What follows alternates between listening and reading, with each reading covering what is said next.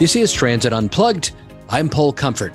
Good to be with you on another edition of the world's leading transit executive podcast, Transit Unplugged News and Views this week with our special guest, Jarrett Walker. This is part one of our interview with him. He's one of the world's leading transit planners and consultants and has worked with transit agencies around the globe to help them make sure they're meeting the current needs of their customers and rebooting bus routes. I think you'll find this a fascinating interview. Be sure to stay tuned for that.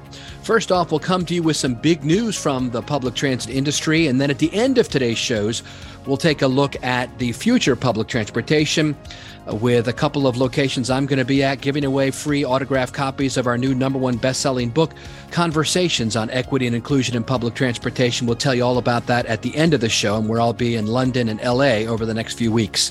But first, headline news from the public transportation industry. The big news this past week was that the company Transdev will acquire First Transit Incorporated under an agreement that will see competencies from each company, quote, ideally positioned to capture the organic new growth opportunities resulting from the increasing need for renewed mobility solutions. Financial terms of the transaction were not disclosed, and both Transdev and First Transit will continue to operate independently until the deal is closed. Transdev Chairman and CEO Terry Mallet said, by joining forces with First Transit, Transdev will be adding new services and expertise to its U.S. and Canada operations. This acquisition is highly complementary in terms of regional presence and solutions offered. He continued, it's also aligned with Transdev Group's Moving Green decarbonization strategy and shows our willingness to continue investing in operational technology and fleet decarbonization to provide even safer and more environmentally friendly transportation services to communities in the two countries. Transdev says its expertise in fixed route bus and presence in rail, combined with First Transit's complementary positions in shuttle services and paratransit, will provide an enhanced public transportation offer in the U.S. and Canada and further enable the development of mobility services within local communities in the two countries. With the ongoing transition to zero-emission fleets in the bus sector, Transdev notes the companies will unlock further growth potential. The new entity's focus on innovation will notably see a growing share of electric buses, further contributing to the reduction of its carbon footprint. Transdev's Moving Green decarbonization strategy targets by 2030 a 30% reduction in greenhouse gas emissions and a 50% increase in alternative fuel fleets such as gas, biogas, biofuels, electric, hydrogen versus their 2018 levels. The transaction will also provide new professional development opportunities for employees of both companies, they say.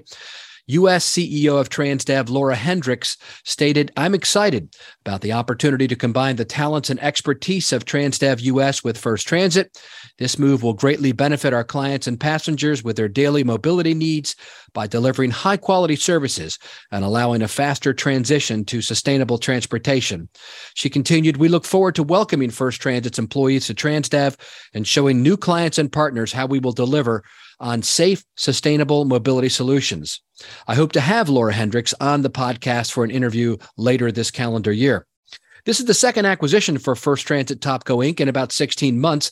EQ2 Infrastructure closed on the purchase of First Transit and its school transportation arm, First Student, in a $4.6 billion group with First Group PLC, but First Student is not part of the Transdev acquisition. Cincinnati-based First Transit was founded in 1955 and transports 300 million passengers annually in North America. EQT Infrastructure explains that under its ownership, significant investments were made in First Transit, bolstering the company's organization, operations, and digital technology platform. First Transit CEO Brad Thomas said, over the past few years, First Transit has continued its track record of growth, creating value for our investors, passengers, partners, and employees. As we embark on this new chapter with Transdev North America, we thank our partners at EQT for investing in us and our mission. We're excited about the future and look forward to what's ahead.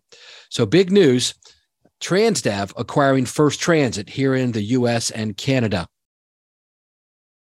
Switching now to Washington, D.C., the Washington Metropolitan Area Transit Authority, WMATA, has begun fare enforcement as of November 1st, where Metro Transit police officers could issue citations of $50 to $100 to violators. The enforcement follows a month-long campaign educating riders that WMATA's system requires a fare, as well as potential fines should they be caught without a valid fare. At the start of the awareness campaign, WMATA General Manager and CEO Randy Clark explained, quote, "There are costs associated with running the community's transit system, and therefore the necessary revenues must exist to deliver services the community needs." WMATA says not only is fare recovery a top concern among riders, but fare evasion was conservatively estimated at a total of $40 million in fiscal year 2022, a significant factor given that the authority is working to bridge a nearly $185 million shortfall in its upcoming budget. WMATA explains it's working with local partners to offer resources to make public transit more equitable and affordable, which includes a low-income fare pilot in the district. Other methods that would prevent customers from entering rail stations without paying are being explored by WMATA, and they include fare gate modifications. Prototypes will be installed as a pilot at a selected rail station. Some of the modifications being explored include physical deterrents on top of fare gates and high barriers. And finally, headed up to Boston in the U.S., Steve Poftak will be leaving the Massachusetts Bay Transportation Authority as CEO, with January 3rd, 2023 set as his final day as general manager of the authority. In a letter to MBTA staff, Poftak, a former guest here on the podcast, called serving as general manager, quote, "the experience of a lifetime," and noted that while he'll be leaving the authority in January, his support of the MBTA and its workforce will continue. He said, "While we have faced and will continue to face challenges, I believe in the strength and resilience of the MBTA. As I look back on my 4 years as general manager, I take great pride in what we've accomplished together."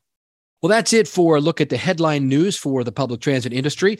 Now stay tuned for part one of our interview with Jarrett Walker, and stay tuned after that for a discussion of the future of public transportation, where we'll be giving away copies of our new book, Conversations on Equity and Inclusion in Public Transportation, and information on Commotion LA and what's happening in London this week. All that on this edition of Transit Unplugged News and Views. This is Transit Unplugged. I'm Paul Comfort. Good to be with you on another edition of the world's leading transit executive podcast, Transit Unplugged News and Views this week with Jarrett Walker, consultant and author. Jarrett, thank you so much for being with us today on the podcast. My pleasure. Thanks, Paul. Good to see you. Yeah, good to see you too, man. Jarrett, as you know, heads up a group called Human Transit. His website is humantransit.org, a great resource for lots of information of what he's doing. Jarrett, tell us basically what you do for those who maybe aren't familiar. Well, I run a consulting firm called Jarrett Walker and Associates, and we are specialists in anything to do with network planning, network thinking about public transit. Much of our work is redesigning bus networks. That's one of the things we're famous for. But we do a variety of other policy and executive consulting and training, mostly relative to thinking about public transit networks and how they relate to infrastructure and how to make good decisions about what kind of service to run, where to go, and how frequently, and how that all adds up to a network. Yeah, that's very important stuff for us here in the transit industry, especially now coming out of COVID. You know, we've had a period of 18 months to 2 years, depending on where you live, where you've been in lockdown. And to me, mobility is the opposite of lockdown. And so we got to make sure we're getting mobility right now, wouldn't you think? That's right. Yeah. Yeah.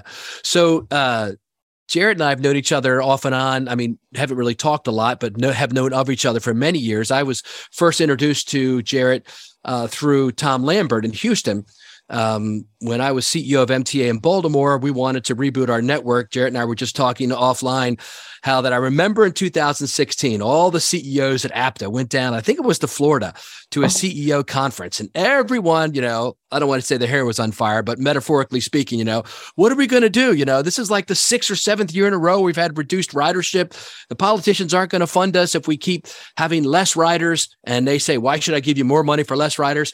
And Jarrett worked with the Houston Metro in Harris County down there to reboot their bus networks. And To me, it was a demarcation line in the public transit industry in the last 20 years, because after you did that, Jarrett, and worked with their staff there, tremendous things happened. They started to see an uptick in ridership. I remember that, I think that was 2016. And then in 2017, 7 more cities kind of followed that model, Vegas and a few others. And then 18 and then 19, finally, ridership was up across the industry. Tell us what you did. Well, first of all, I don't want to sound like an action hero here. I didn't do Houston all by myself. Right. It was a great team involving a great Texas firm called TEI that handled all of the local, that handled a lot of the local knowledge. There was a great team of local partners in outreach, partners from academia. And there was also some really effective board and staff leadership. I would particularly call out Christoph Spieler, without whom it definitely would have not happened. He was the Houston Metro board member who took ownership of the project and sank his teeth into it and would not let go, and essentially, educated his fellow board members and was able to bring a majority of them along in this really big redesign of the network. So what I did in leading the design work was to look at an existing network that was an understandable response to the Houston of the 1950s or 60s. It was a largely radial network. Almost all the buses went downtown. The buses were in some were mostly not very frequent. They were not very well connected with each other. It was very difficult to make trips where the beginning and end weren't on the same bus route. And above all, I would say, the city had become multi-centric since this bus network had been laid down. It was overwhelmingly focused on downtown Houston, but if you know Houston, you know that there are actually several downtowns. You look out over Houston and there are several clumps of quite large towers. In fact, the tallest building in Houston is not downtown. So there was a need, obviously, for a much more polycentric system, recognizing that the city had much more the shape of Los Angeles now, and needed a more of a Los Angeles shaped transit system, which is to say, all directional and focused on trips to and from places all over the place, because there isn't a single center. So what we did in this extraordinary collaboration, and I was essentially facilitating and contributing ideas, and we were doing analysis, we erased the whole thing and drew it completely different. And I think one of the things that's unusual about this project compared to a lot of the other network redesigns I've done is how completely we needed to erase what was there. What was there was just completely wrong. And it's not to say that we aren't still running on a lot of the streets they used to run on, but the whole structure was wrong. And so we redesigned the system from scratch. We said, what does the city look like now? What are the travel patterns now? What can we infer from the land use patterns now? And it turned out that what we needed, much like, something like what Los Angeles already has, which is a high frequency grid pattern that makes it possible to travel between any 2 points with a single transfer. And and as much as could be afforded, that makes that possible at high frequency with a short wait. And actually, there are many other, this happens to be an immensely efficient form of network structure where you have an anywhere to anywhere kind of network pattern. Even rather downtown oriented places. I mean, you think of Portland, for example, which is a place that's famous for its downtown, has since 1982 had a high frequency grid, and many of its many times in its history, the most productive lines have actually been non-downtown lines that were running perpendicular to the routes into downtown. We could talk more about why, but so the point is, it's an efficient structure, and it was especially right for Houston because Houston had so many centers and needed service to so many different places, not just downtown. So that was our role. And I guess the other part of my role working with Christoph was to take the board through understanding that they had to make a choice about how important ridership was to them as the only goal, because it's necessary to balance, because if ridership were the only goal, you just wouldn't go to a lot of places. You wouldn't serve a lot of people who are in hard to serve places. And I'll talk more about the geometry of that if you like. And so taking the board through that process and getting them to make a decision about how much to focus on ridership was the other really important part of, what Christoph and I were doing kind of from opposite sides of the podium in the board work. It's interesting. The big debate, so to speak, I think has been, and I think it's shifting where the dial is landing, is this frequency versus coverage. Talk to me about that a little bit. So, if the goal of your network were ridership, and I will never tell you that it should be. As a consultant, I am always saying if this is what you want, then that's like thinking like a business. And what a business does is choose which markets it will enter. A business does not feel obligated to be there for everyone. It's there where there's a market and where it feels it can succeed. When we allow ourselves to be judged on ridership, and when we fall into the pattern of talking about ridership as though it's our only measure of success, we're essentially, our transit agencies are getting framed unfairly because they're being judged as businesses, even though they are not businesses, their policy boards are nothing like the boards of businesses where everyone has made a commitment to the goal of profit. It's just nothing like that. And because they're not businesses, ridership is not the only thing they're trying to do. You may think that that's the only thing they're trying to do. It may seem natural, but as soon as you go to a board of directors and show them what their network would look like if ridership were the only goal, you discover that that's not their only goal. Even if they haven't thought about it until then, once they see that map, it becomes obvious that that's not their only goal. Because you're leaving off all kinds of underserved people, right? You're leaving off basically. So the thing to understand here, and now I'm about to say something that will sound like I'm insulting your neighborhood. So let's take this. There are some geometric facts about how a community is laid out, the pattern of development, the pattern of the street network, which determine how many people a bus can serve as it drives through the area. Those are features like density, which is to say how many people and destinations are around in the fixed area around a stop. Includes things like walkability. Can the people around the stop walk to the stop, given the barriers? It includes linearity, which means can the bus drive in a reasonably straight line that other people on the bus will find to be a reasonable path? It doesn't have to meander. And those factors are just geometric facts about your neighborhood. They aren't about you. They aren't social or demographic observations. It's just the geometry of how the layout of the neighborhood interacts with what a bus is and what a bus can do. And so if you have high density walkability and linearity, and I want to maximize ridership, I will go to your neighborhood with very frequent service, because there I know that if I put down a bus stop, there are lots of people to benefit from it. They can walk to it, and I can serve them on a reasonably direct path. Those are all winning features. And so the more service I put there, the more benefit I'm going to get.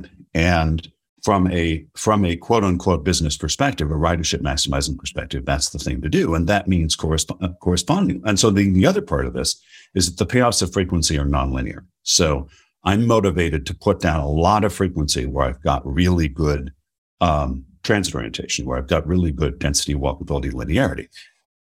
Correspondingly, that means that where I don't have density, walkability, linearity, I am motivated to offer nothing. For the same reason that McDonald's, as a profit-making corporation, is not going to put up a store in the middle of the prairie where there's only like one house in 5 miles, right? Right. And it's not because McDonald's disapproves of the people who live, of the rancher who lives in that house. It's just that they're a business and they're going where there is a sufficient concentration of demand in a form in which they can serve. And that's exactly what high ridership planning does. So yeah, a high ridership network is a high frequency network because the payoff of frequency is nonlinear, especially in that range of like getting from a 30-minute frequency up to a 15 or 10-minute. So that's the geometry. That's the math that presents us with the ridership coverage trade-off, or the frequency coverage trade-off, if you prefer. So coverage is this other thing that we do instead of high ridership service. And for most of my career, transit executives around me have talked as though, well, ridership is what we want to do, but then there's politics, and politics sometimes require us to do a low ridership thing. And I wanted to say, no, wait a minute.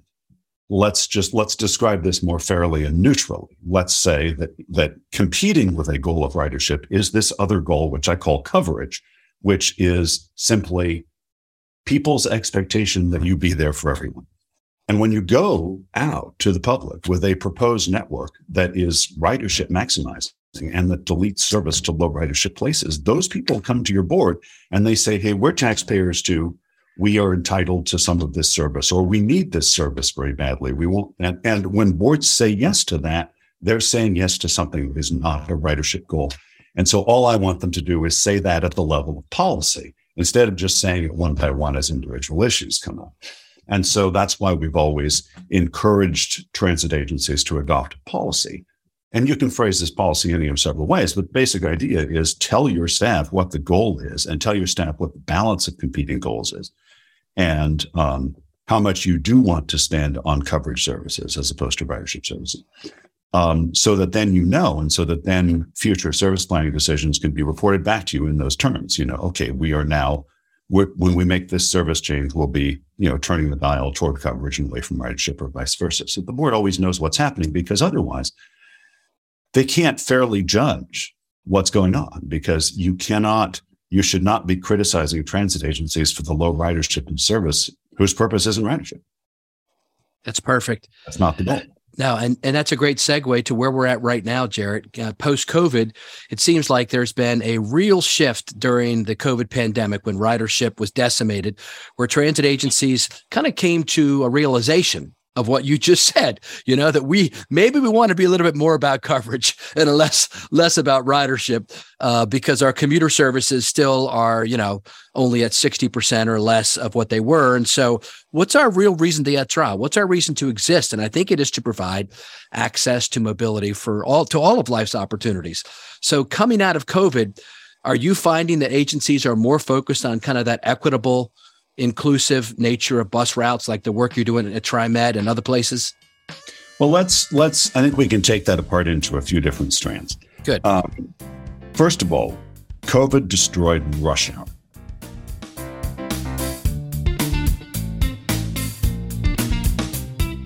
We hope you're enjoying this episode of Transit Unplugged, the podcast. How would you like to see behind-the-scenes footage of the agencies that Paul visits? Then be sure to check out the new Transit Unplugged TV on YouTube, where transit evangelist Paul Comfort dives into the culture, the food, and the transit of major cities around the world. You'll see the operations control centers, how maintenance shops work, and the latest innovations taking place at agencies around the globe as we work together to improve the lives of our transit riders and our communities. Be sure to subscribe to Transit Unplugged TV on YouTube or at transitunplugged.com. Hi, I'm Alea Carey, a communications consultant who loves working with public transit agencies. To PR or not to PR? That is sometimes the question. What I mean is, how do you decide if your marketing campaign should use a public relations element? Public relations, or earned media, is the part of marketing in which you contact reporters and ask them to run a story based on information you want to share. While public relations used to be the heart and soul of institutional communications, it's almost never the only communications tactic we use anymore, partly because the digital world has given us so many more communications options. So when should you reach out to reporters? The most important time to contact reporters and the occasion on which your story will most likely be run is when you have something new to talk about. This could be new service, new vehicles, new leadership, any breaking news that your organization can be the best source for. You should also share news when you have something to say that is topical. As you study current events, what can you share from your agency that is relevant? Finally, always keep up with the reporters and news outlets that you would like to run your stories. When you read reporting that you think your inside information could enrich, contact journalists with your unique insights. If you'd like to talk more about when to add PR to your marketing campaign or anything else related to communications or public transit, look me up on LinkedIn. My first name is spelled E-L-E-A, last name C-A-R-E-Y. Hi, this is Mike Bismarck, Regional Sales Director for Proterra, and this is Mike's Minute, where we talk about leadership, mentorship, and kindness with the hopes it'll inspire you to pay it forward. With APTA happening earlier in October and then CUDA in Montreal over the last week of October, it has been great to reconnect with so many of our industry peers and leaders. Like APTA, CUDA also had record attendance, evidence again that people were excited to get back to face-to-face meetings, as this was the first CUDA trade show since 2019. It continues to be exciting times as many of our leaders, agencies, consultants, peers talk about reinventing transit and enhancing the ride experience as ridership returns, evaluating both the way and the where we deliver service. However, coming out of the two conferences and on the heels of the 5th anniversary of the Transit Unplugged podcast, I wanted to take a quick moment to say thanks. At this year's CUDA, I was humbled to be nominated to the CUDA Board of Directors and honored to be entrusted by my peers. But back to the thanks. You often hear me talk about many of the great mentors I've had along my journey, and none of this would be possible without them. There's been so many amazing learnings I've been privy to.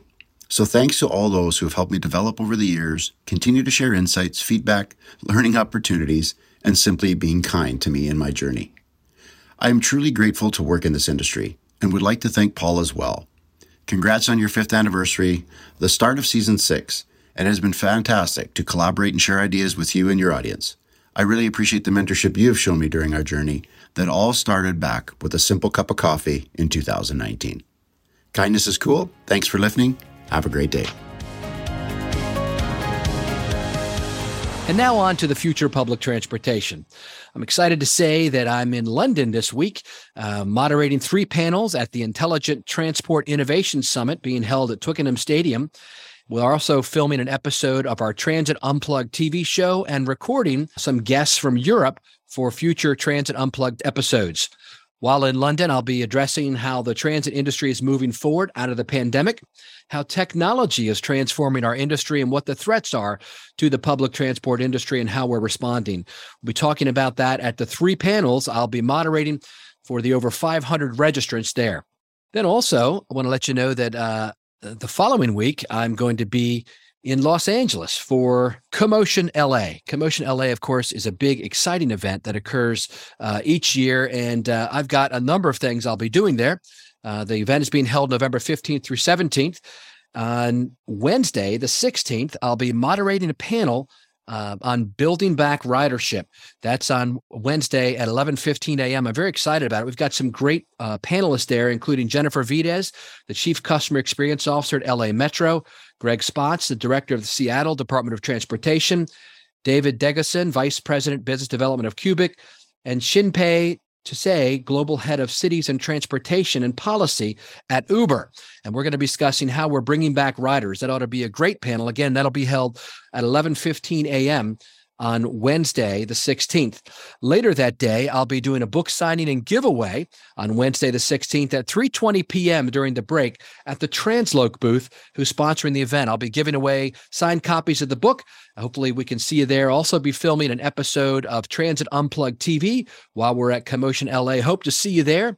Reach out and let me know if you want to connect while we're in the city.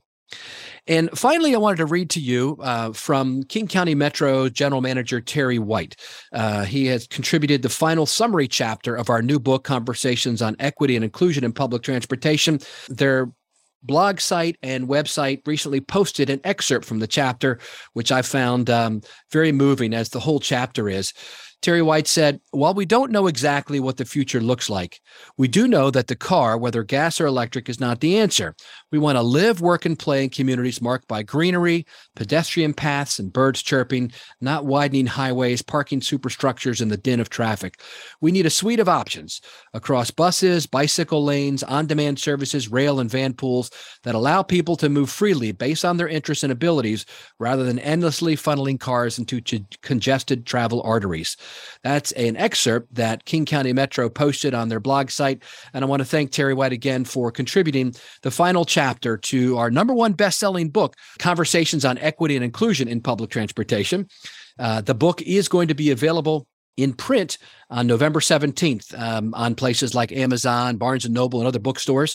It is available currently for digital download on those platforms as well. Hey, thanks for being with us today on this episode of Transit Unplugged as we bring you all the news and the views that are leading our public transit industry. Stay safe out there. Thank you for listening to part one of this special two-part episode with Jarrett Walker, transit consultant, here on Transit Unplugged News and Views. Make sure you visit transitunplugged.com to sign up for the newsletter so you're always in the loop with whatever's going on with Transit Unplugged, the podcast, and the TV show. Now, of course, next week we'll have part two of this great interview. We hope you tune in. But in the meantime, if you have a question, comment, or want to be a guest on the show, feel free to email us anytime at info@transitunplugged.com. So until next week, ride safe and ride happy.